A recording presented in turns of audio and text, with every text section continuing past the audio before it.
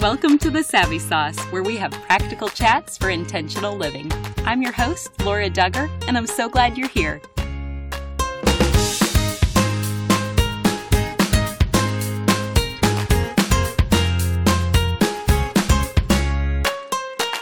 I am thrilled to introduce you to our sponsor, WinShape Marriage. Their weekend retreats will strengthen your marriage, and you will enjoy this gorgeous setting, delicious food, and quality time with your spouse. To find out more, visit them online at winshapemarriage.org. That's WINSHAPE marriage.org. Thanks for your sponsorship. Our 8th most downloaded episode from 2021 was an interview with Ken Baugh. He is humble and knowledgeable and gentle in his delivery, and we're going to cover topics such as the abundant life in Christ, relationship with the Holy Spirit, and practical ways to rewire our brains. He's also going to share what the one thing is that we have control over that can impact our entire spiritual journey. Here's our chat. Welcome to the Savvy Sauce, Ken. Thank you, Laura. It's so great to be with you today. Will you just start by sharing a bit about who you are and what you do? Well, I've been a follower of Christ for 46 years, married to Susan, the love of my life, for 35 years. We have 2 adult daughters, 3 grandchildren, and a dog named Ro. I was a local church pastor for 25 years. 10 and a half of those years, I was a senior pastor of a large church in Southern California. In 2014, I launched IDT Ministries, where we offer coaching and resources to help people become more spiritually and emotionally healthy. And I'm also a visiting professor at Tabor College, teaching in the Master of Education program in neuroscience and trauma. Wow, that's quite the resume. And with your rich background in theology, I'm just excited to hear a lot of different theological concepts from you today. So could you just begin by defining the abundant life and share how we can actually experience that here and now? Yeah, that word abundance that Jesus uses in John 10:10, I think it's more about quality than quantity. So the more we take on the character of Christ, which is what it means to be conformed to his image, Paul talks about that in 2 Corinthians 3:18 and Romans 8:29 as a couple places. But as the more we conform to that image of Christ, we will experience the quality of life that Jesus himself experienced while on earth. Maybe the word shalom would be helpful in understanding what Jesus was getting at when he referred to the abundant life. Shalom is a Hebrew word that refers to an inner state of completeness or wholeness and tranquility. If you've ever been to Israel and someone says shalom, they would be saying something like, may your life be full of well-being. I think shalom captures the concept of the abundant life, and all of this is only accessible through our relationship with Christ.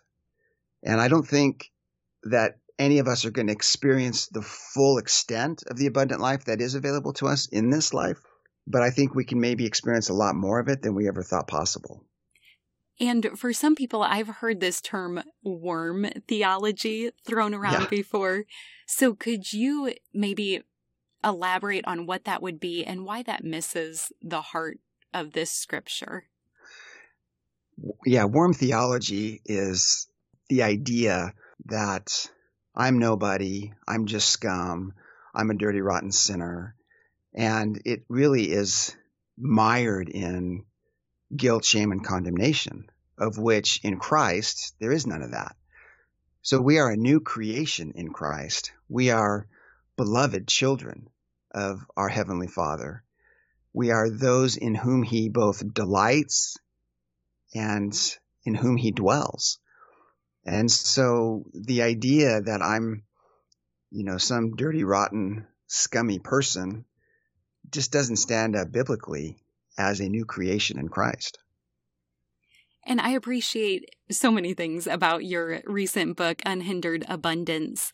But even on this topic, you were explaining how God uses the Bible and he identifies us as saints. That's what he calls us. That's what he refers to us as after we've had that moment of transformation, justification, when we surrender our life to Him.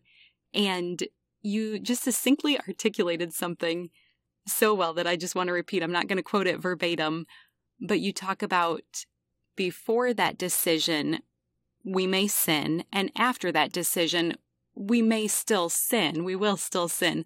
But the difference is, before that choice, we're enslaved to sin. And now we have the power to choose not to sin. We can overcome that because of Jesus. And would you add anything to that? Yeah, and I think that's really an important topic to understand, Laura, because a lot of Christians, I think, do struggle with the fact that, well, gosh, if I am a new creation in Christ, why do I still struggle with anger? Or why am I still stuck in addiction? Or what is going on? And so the idea that is, if these things are still true in my life, then this must not be true, that I am a child of God, that I am a new creation in Christ. And I think what we need to all remember and maybe remind each other of is that God doesn't hit the clear button on our life when we get saved. All of the past narrative that is part of our story, all of those memories, all of the pain and trauma, it's all still there. The brain has the capacity to store every experience, everything that's ever happened to you and to me, all in one place. And so it's easy to stay stuck in former both habits and thinking patterns that are destructive and playing out in our current day. And so on the contrary of this abundant life that you had been explaining, how do you also see the enemy of our souls scheming to keep us stuck in living a mediocre life? Well, it's interesting. I mean, that's a great question. It's interesting when you go back to John 10:10, that in the context of Jesus saying that He came to give life abundantly, right before that, He said, the thief comes only to kill, steal, and destroy. But I have come that they may have life and have it abundantly. So right there embedded in our understanding of the abundant life is there is a thief that is trying to take that away. Now, Satan has no power over us in Christ, but he can tempt us to believe lies and distortions of the truth about who God is, who we are, other people as well, that will really act as barriers to experiencing the abundant life that is actually available to us. And in Christian circles, I know that the written word is lifted high, and rightfully so, but I don't want us to miss the living word. Will you tell us a little bit more about the living word? Yeah, I like to say that the written word is always pointing us to the living word, who is Jesus. John 1:1, the word became flesh and dwelt among us. And knowing God's word is essential, but it should always be pointing us into a deeper knowledge of who God is and who we are and the relationship that has been made available to us in Christ. God is a relational being. He's existed for all eternity in the triune community of Father, Son, and Holy Spirit. So the written word should contribute to the quality of our relationship with the living word. This is what didn't happen with the Pharisees. They knew the written word backwards and forwards, but it had no effect on their hearts. It wasn't a catalyst for a quality of change in their relationship with God. And that's what I think we all need to be careful of, that we don't miss, because biblical truth is essential to our growth in Christ. But knowing God involves more than just knowing facts about God. You can actually know a lot of facts about God, but not really know God. And I think that that's an important distinction. In fact, in Ephesians 3:19, the Apostle Paul refers to knowing the love of God in a way that surpasses knowledge. And that might sound odd. It's like, well, how do we do that? Well, it's through relationship. So we have a relationship with a risen, live Savior. And the opportunity for us to experience relationship with Him is similar to any other relationship we would have with another living being.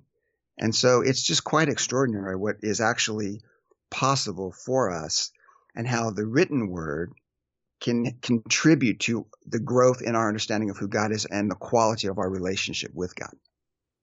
And I learned so much through examples. And so Could you even give some examples from your own life or from your wife Susan's life of how you interact with the living word and what that relationship looks like for you?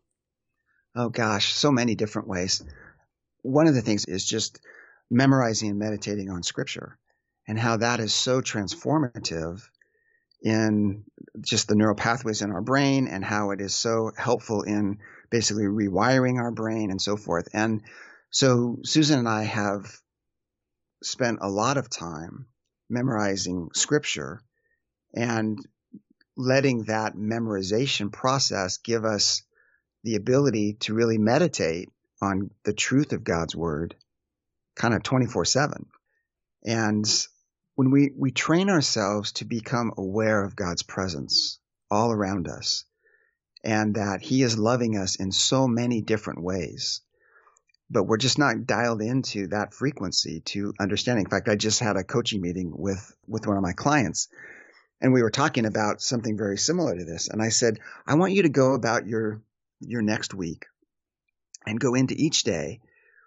And before you leave the house, ask the Lord to reveal to you 5 or 10 different ways that he loves you just throughout the course of your day. So I want you to kind of put those glasses on. And so when things come up throughout the day, maybe you see something that's beautiful, or you have a conversation with somebody that you didn't expect, or a situation takes place, I want you to internalize that situation as a way of God expressing his love for you. And he's like, wow, that's really cool. So I'm actually anxious to see the next time we meet how that plays out. So there's a lot of different ways you can have fun with this, and it can be super practical. Well, speaking of practicality, what are some practical ways we can cultivate an awareness of the Holy Spirit amid all the distractions we may be facing? Yeah, I think, Laura, we have to be really intentional about that, because we are so busy and are consumed with so many distractions, whether it's social media, television, radio, podcasts, right? I mean, everything that can be used for good can also be used for bad to keep us distracted from really kind of dialing into God's frequency. And I think some practical ways of doing that is making time, regular time, whether it's in our day or certainly in our week, where we are spending time alone with God, whether that be a time of silence or solitude. Maybe you go for a walk in your neighborhood or on the beach for us or whatever, and just kind of, in a sense, picture Jesus right there walking with you, because he is right there with you. You just don't have the eyes to see it, but we know through the eyes of faith that he is always with us. And so I think, again, it's just recognizing, and I think the world around us can be a great helper in that. I mean, Paul in Romans 1:20 says that God's invisible qualities and eternal power and divine nature have been clearly seen, being understood from what has been made. So God's fingerprints are all over creation. And if we take the time to pay attention to it, then I think we're going to see things that we would completely miss otherwise. If you're driving down the freeway at 65 miles an hour and there's a flower on the side of the road, chances are you're not going to see that flower. But if you're driving at 2 miles an hour, or you're standing still and you look out and that flower's there, you're going to see it. And I just think we miss things all the time where God is like, hey, Laura, I want you to know I love you. Here's it. Oh, darn, she missed it. Okay, let's do another one. And, and so it's just kind of all that time. I just think that's the way God sees us. And when we start dialing into that reality, that's how he sees us, man, it's going to have a radical impact on how we think and our quality of life. It's such a helpful word picture. And even today, this is a very common occurrence in parenting. I will feel helpless or clueless at different times. And we have 4 young daughters. And so even today, just talking with Jesus through my prayer life while I'm with the children and trying to discern what to do next, I was just reminded I'm so grateful that he is always here. He is always available. Yeah, absolutely. Let's take a quick break to hear a message from our sponsor. I'm so excited to share today's sponsor, WinShape Marriage, with you. Wind-Shaped Marriage is a fantastic ministry that helps couples prepare, strengthen, and if needed, even save their marriage. Wind-Shaped Marriage is grounded on the belief that the strongest marriages are the ones that are nurtured, even if it seems like things are going smoothly. That way, they'll be stronger if they do hit a bump along their marital journey. Through their weekend retreats, Wind-Shaped Marriage invites couples to enjoy time away to simply focus on each other. These weekend retreats are hosted within the beautiful refuge of Wind-Shaped Retreat, perched in the mountains of Rome, Georgia, which is just a short drive from Atlanta, Birmingham, and Chattanooga. While you and your spouse are there, you'll be well-fed, well-nurtured, and well-cared for. During your time away in this beautiful place, you and your spouse will learn from expert speakers and explore topics related to intimacy, overcoming challenges, improving communication, and so much more. I've stayed on site at Wind-Shaped before, and I can attest to their generosity, food, and content. You will be so grateful you went. To find an experience that's right for you and your spouse, head to their website, windshapedmarriage.org. That's WINSHAPE marriage.org. Thanks for your sponsorship. On a different topic, Ken, when did you become interested in the intersection of brain science and spiritual formation? Yeah, those might seem, that might be kind of counterintuitive. It's like, how can brain science inform me in my discipleship with Jesus or my relationship with God? So when I was doing research for my dissertation, I discovered that many Christians, and this came out of my 25 years of pastoral ministry as well, just feel stuck in their faith and are very disillusioned. People who love Jesus, who have walked with him for years, have read their Bible and prayed and served and given generously and worship in church with other believers, find themselves stuck in a myriad of addictions and experiencing a host of emotional problems. And it wasn't for lack of information or sincerity on these people's part.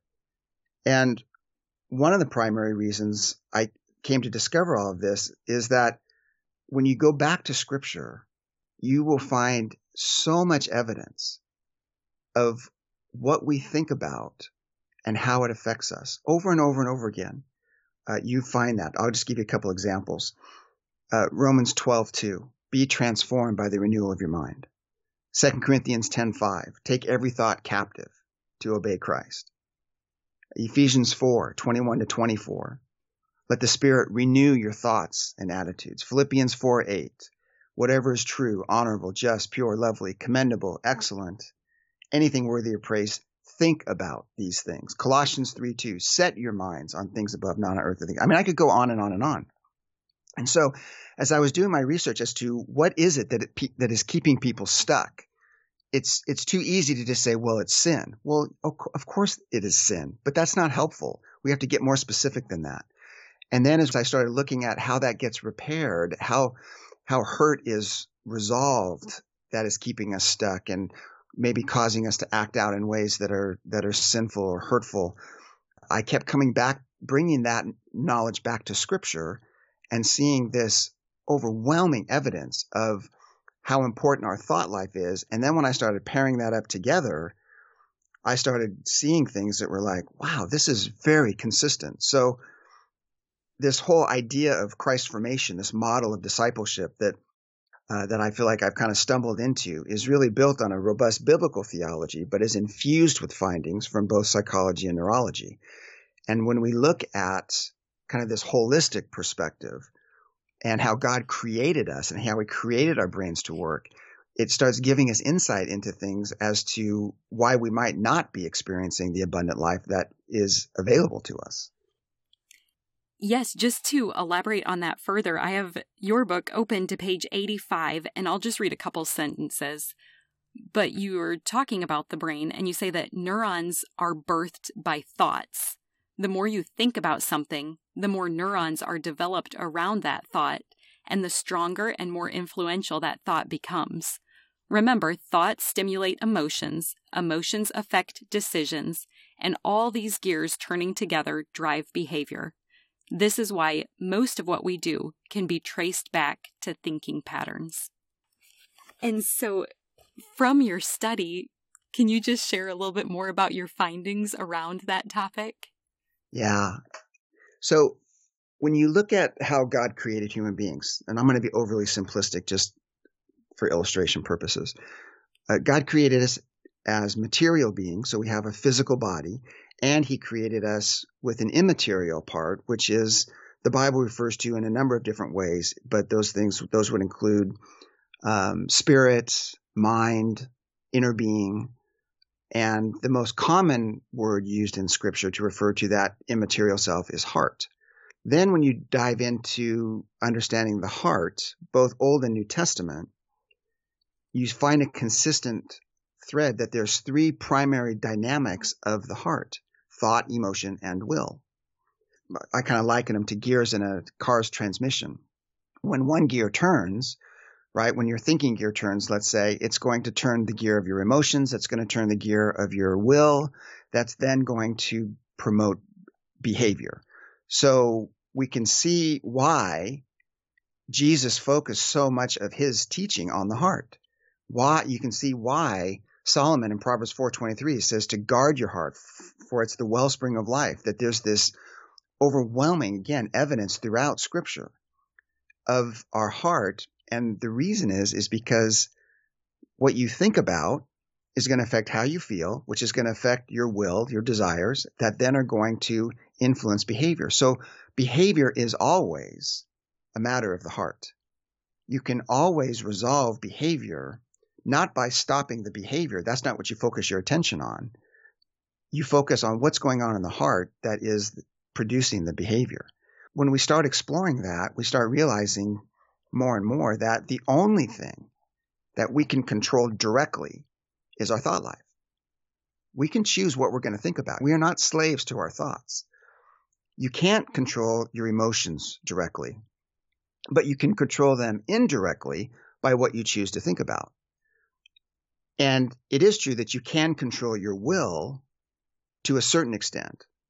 But you and I both know that willpower is only sustainable for so long. Just think about the last New Year's resolution you made, right? So we don't need to directly be able to control those other things. If we control just our thoughts, that is then going to affect our emotions, our will, that are then going to play out in our behavior. Now, there's other things that drive behavior too that we don't think about, that are pre-conscious or non-conscious, but the predominantly important dynamic of the heart that is referred to overwhelmingly in Scripture is what we think about. And I think that was one of my biggest takeaways from your book. It was so empowering and spirit-led because it's from the Bible, but just that encouragement that meditating on the Word and getting the right thoughts in our brain, that will affect everything and really lead us into the abundant life in Christ. Yeah, and Laura, let me just back up on something you mentioned earlier. The section that you read out of the book is really important to understand, because the more we think about something over and over and over again, those neurons are just the brain cells that emit electrical signals. And the more you think a thought, that thought creates this current, if you will, that creates other neurons. And so you can actually create matter, which a neuron is a particle, right? It's matter. You can create matter by what you choose to think about. So the more you think about something, those neurons are firing together and they're building a stronger connection between those other neurons, so that that particular thought over time and repetition becomes the dominant way you're going to think about something. It's not unlike if your parents bought a little cabin at the lake when you were a kid, and it was an old cabin and it had been abandoned for a while and you guys are fixing it up, and there's no real path to get down to the dock where the water is. And so the first time you go down there, you got to kind of go through the brush and maybe cut some stuff out and so forth. But the more often you walk that path over time, over and over and over again, you create a path that then gets you to the dock quickly. And in a similar way, that's how our thinking plays itself out. The more you think about something over, whether it's positive or negative, the more likely that becomes the dominant way of thinking that's going to affect how you feel. It's going to affect your will. That's going to affect your behavior. It's just so fascinating and leaves me in awe of our Creator to think about all of that and the possibilities with neuroplasticity and yes, the grace that's available. I want to take a moment to say thank you. You are the reason our team gets to delight in this work, and we appreciate each of you so very much. If you're benefiting from the lessons learned and applied from the Savvy Sauce, would you take a minute to rate and review us on Apple Podcasts? 5-star ratings and reviews help us reach more people around the globe, and that promotes our goal of sharing joy. So join us in that endeavor with your valuable feedback. Thanks again for being here with us. How does meditating on Scripture help rewire our brains? Yeah, that's such a great question. So remember what we've talked about, that the more you think about a thought, the more neurons are created around that thought and the stronger that thought becomes. So if you are worrying about something and you're thinking about worst case scenarios, you're thinking catastrophically or whatever, that worry is going to dominate your thinking. It's going to create emotions that are going to create anxiety that's going to have a negative effect. Well, the opposite is true as well. So if you're meditating on Scripture, you are meditating on the truth of God's word, what God says is true, and you're creating new neural pathways based on the repetition of the memorization process and the meditation process, that you're going over it and over it and over it and over it. And that's then going to produce healthy emotions that are going to influence your will and desires in a way that are then going to be worked out much differently in your behavior than the other negative dynamics. Does that help? Yes, that's super helpful. And just thinking, we've focused on this spiritual discipline of Scripture memorization, but what are some of the other spiritual disciplines that you would recommend, especially for someone maybe who's never heard that term before? Yeah, so think of spiritual disciplines as spiritual exercises. Some people get nervous when you start talking about, well, wait a second here. I didn't think that I was supposed to do anything. I thought that grace is about, unmerited favor and all that. And of course, grace is. But grace, Dallas Willard reminded us that grace is opposed to earning. It's not opposed to effort. There is lots of biblical evidence that we are essentially partnering with the Holy Spirit in our own Christ formation. There are a number of aspects of salvation that we play no part in, right? Regeneration, that's the work of the Spirit of God. Justification, you mentioned early on in the podcast, that's an act of God alone. Glorification is an act of God alone. But there's a dynamic in our sanctification, which is progressive, meaning it's ongoing. That's the only part in our salvation that we actually participate in. And so where do you find that in Scripture? Well, goodness, it's everywhere. I'll just give you a couple examples. And it's in my book on page 153. Walk by the Spirit. Let us also keep in step with the Spirit. It takes effort on our part to walk in the Spirit, right? Ephesians 5:18, be filled with the Spirit. That's a direct command. That's an imperative in the Greek. Ephesians 4:22, put off your old self. Be renewed in the spirit of your minds. Philippians 2:12, work out your salvation with fear and trembling. And that Philippians 2 verse is really important because Paul is saying, work out your salvation, not work for your salvation. Our salvation that we have in Christ, our justification, regeneration, is taken care of at the cross. That's the gift of salvation, the gift of grace given to us that we don't deserve, right? That's all based on God's grace, His love, and so forth. But the growth process after salvation is what we get to participate in. Think about a farmer. A farmer can't make the crop grow, but he can plow the soil, plant the seed, water the seed, fertilize the seed. Essentially, he can create the environment where growth will take place. In a similar way, we have the ability to do certain things that then the Holy Spirit takes and produces growth from. For example, Scripture is part of our spiritual growth exercise program, if you will. And yet the Spirit of God doesn't do the reading for us. We have to exert the effort to sit down, open our Bibles, and start to read. The Spirit then uses the Word to bring about awareness, to bring about understanding, because part of His role is to guide us into all truth. And so he does the growing part, but we get to participate in some of the action of that. So it's a partnership. It's a limited partnership, but it's still a partnership. And I think that's really exciting that we're invited into that process and we get to participate. And going back to something you had talked about earlier, as we're looking at the way we think and what thoughts we're filling our minds with, you also write about there are 4 forces that most heavily influence the way we think about things. And so can you share what those 4 forces are and why that even matters? Yeah. So, and there's a lot of things, Laura, that really do affect why we think the way we do and so forth. But there's 4 kind of big ones that I think create important categories. One is our family of origin. The second is our culture that we were raised in, our ethnicity. Painful life experiences is also a huge shaping factor, as well as any kind of church background or church experiences. And so these really affect our perception of ourselves, our perception of God, our perception of others. Let's just take culture and ethnicity, for example. A woman raised in the Middle East is going to have a very different experience culturally than a woman who's raised in the West. Even in America, there's quite cultural differences between the Pacific Northwest and California, for example, or you go into the South, right? I have friends that live in the deep South, in Louisiana. My dad's family's from Arkansas. That's a very different culture. We lived in Washington, D.C. for 10 and a half years. And that's a very different culture. If you go to Maine or Connecticut, that's different. So all of those cultural dynamics are going to have an effect on us.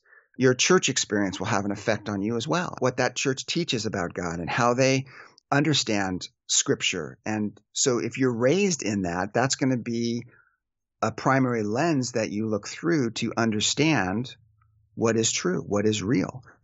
And I think one of the things that is really important for all of us to remember is that we read Scripture through our own filters. And the Scripture itself is the inerrant Word of God. But my ability to understand the inerrant Word of God is always going to be seen through various filters of how my heart has been shaped to see and to know God. And so I think we just have to really come to Scripture humbly. It's not that we can't understand the truth of Scripture, but we have to realize that we're going to have our own prejudices and biases, and that's where we really need the work of the Spirit in our lives to help guide us into what is true. Well, that is really helpful, Ken, to get to hear what does impact the way that we think about things. But then if someone recognizes those 4 things, what can they begin to do about that to maybe correct some false beliefs and grow more in truth? Yeah, I think you really hit it, is that we have to be students of the Word to know what God says is true, because what He says is true. Whether I believe it or not, it's the truth. And we have the Spirit of God dwelling in us, and we have also, as Paul reminds us, has been given the mind of Christ. So we have the capacity to understand what is true. But it's helpful if we can identify where some of those misperceptions or distortions have come from. So, for example, let's say you were raised in a church where God was promoted as being very stern and stoic, maybe constantly angry. And so the culture was fear, and that the motivation for the fear was to get you to behave. Well, that's going to have a radical effect on your perception of God. That's going to really determine whether you move toward God or away from God. But as you start reading Scripture, you start saying, well, wait a second. God defines Himself as loving and compassionate, long-suffering, that He is a heavenly Father, a good heavenly Father. He's a shepherd, right? You have all these metaphors, all these various ways that God reveals Himself to us in Scripture. And then you let that truth start challenging some of the beliefs that you have, and let your faulty beliefs be overridden by what God says is true. And so there's other things that you can do. But I mean, that's one of the really practical ways. You can identify the false belief and then address it in Scripture. I think that's what Paul's kind of getting at when he's talking about taking every thought captive to Christ. Essentially, you're taking a thought and you're comparing that to what God says is true in His Word, and then you have a choice. Am I going to believe what God says is true, or am I going to believe this lie or distortion of the enemy? Okay, so then I just have one other follow-up question, kind of related to everything mixed together that we've talked about so far. What about the believer who has made that decision? They've surrendered their life to Christ.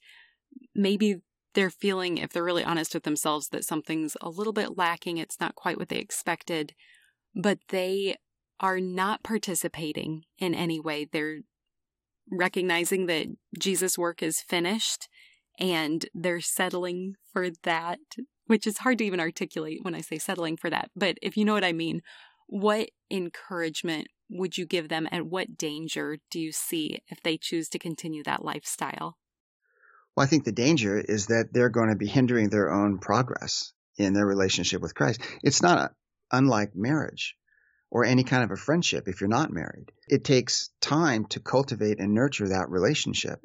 If I were to just tell Susan, 35 years ago on the day we got married, I love you, and I haven't told her that for the last 35 years, then that's going to create a problem. And we're going to have a different kind of relationship because I haven't cultivated and nurtured that love in a way that's demonstrative to her. And I think this is an important question, Laura, because I think a lot of Christians struggle with this idea of activity, that I'm supposed to do something that helps me grow in Christ, because we have bought into this idea that grace is only about unmerited favor, when it is that, but it's also about the unmerited power of God unto salvation. So if you call it spiritual discipline, spiritual exercises, activities, whatever you want to call it, those activities themselves don't do anything. It's the Holy Spirit's work as we are doing those works that he works through those things, like reading scripture, to bring about a greater awareness, to bring about growth and understanding. So if we don't take action on those things, we're going to stay very young in our faith. We're not going to mature. We're going to be stuck on milk instead of solid food. And I pray that even this conversation is a catalyst for all of us to seek those deeper levels of relationship with God and to participate even more than we have in the past. Ken, this time has been fascinating, but if people want to follow up with you online after this conversation, where would you direct them? Yeah, I'd love to interact with your audience. So our website is idtministries.com. It stands for the Institute for Discipleship Training, idtministries.com. And we're in the process of getting ready to launch our own podcast. We already have a number of things up on YouTube. These are all free resources for folks. And I'll be doing some webinars on the book. And then we'll be also offering some subscription services for folks that want to dive deeper into the material. And then there's also coaching opportunities if they would like. So there's just a plethora of resources that are available that we're continuing to add to really help people really experience the abundant life to a degree that maybe they thought was ever possible. That is so exciting. We will certainly link to all of that in our show notes to make it easy for people to find. And you may know that we're called the Savvy Sauce because savvy is synonymous with practical knowledge or insight. And we would love to hear your practical life tips today. So, Ken, is my final question for you. What is your Savvy Sauce? Oh, gosh. How about this? The Christian life is not merely about the forgiveness of sin so that you go to heaven when you die, but about becoming a new person belonging to a new family, and therefore experiencing a new quality of life, of abundance, filled with more love, joy, peace, and hope than you ever thought possible. Oof, amen to that. Ken, thank you so much for teaching us freeing truth today. I sincerely appreciate you being my guest. Thanks, Laura. It's been great being with you. You ask great questions. Oh, thank you. One more thing before you go. Have you heard the term gospel before? It simply means good news, and I want to share the best news with you. But it starts with the bad news. Every single one of us were born sinners, and God is perfect and holy, so he cannot be in the presence of sin. Therefore, we're separated from him. This means there's absolutely no chance we can make it to heaven on our own. So for you and for me, it means we deserve death, and we can never pay back the sacrifice we owe to be saved. We need a Savior. But God loved us so much, He made a way for His only Son to willingly die in our place as the perfect substitute. This gives us hope of life forever in right relationship with Him. That is good news. Jesus lived the perfect life we could never live and died in our place for our sin. This was God's plan to make a way to reconcile with us so that God can look at us and see Jesus. We can be covered and justified through the work Jesus finished, if we choose to receive what He has done for us. Romans 10:9 says that if you confess with your mouth Jesus is Lord and believe in your heart that God raised Him from the dead, you will be saved. So would you pray with me now? Heavenly Father, thank you for sending Jesus to take our place. I pray someone today, right now, is touched and chooses to turn their life over to you. Will you clearly guide them and help them take their next step in faith to declare you as Lord of their life? We trust you to work and change the lives now for eternity. In Jesus' name we pray. Amen. If you prayed that prayer, you are declaring, Him for me, so me for Him. You get the opportunity to live your life for Him. At this podcast, we are called Savvy for a reason. We want to give you practical tools to implement the knowledge you have learned. So you ready to get started? First, tell someone. Say it out loud. Get a Bible. The first day I made this decision, my parents took me to Barnes & Noble to get the Quest NIV Bible, and I love it. Start by reading the book of John. Get connected locally, which basically means just tell someone who is part of the church in your community that you made a decision to follow Christ. I'm assuming they will be thrilled to talk with you about further steps, such as going to church and getting connected to other believers to encourage you. We want to celebrate with you too, so feel free to leave a comment for us if you made a decision for Christ. We also have show notes included where you can read scripture that describes this process. Finally, be encouraged. Luke 15:10 says, "In the same way, I tell you, there is rejoicing in the presence of the angels of God over one sinner who repents." The heavens are praising with you for your decision today. If you've already received this good news, I pray that you have someone else to share it with today. You are loved, and I look forward to meeting you here next time.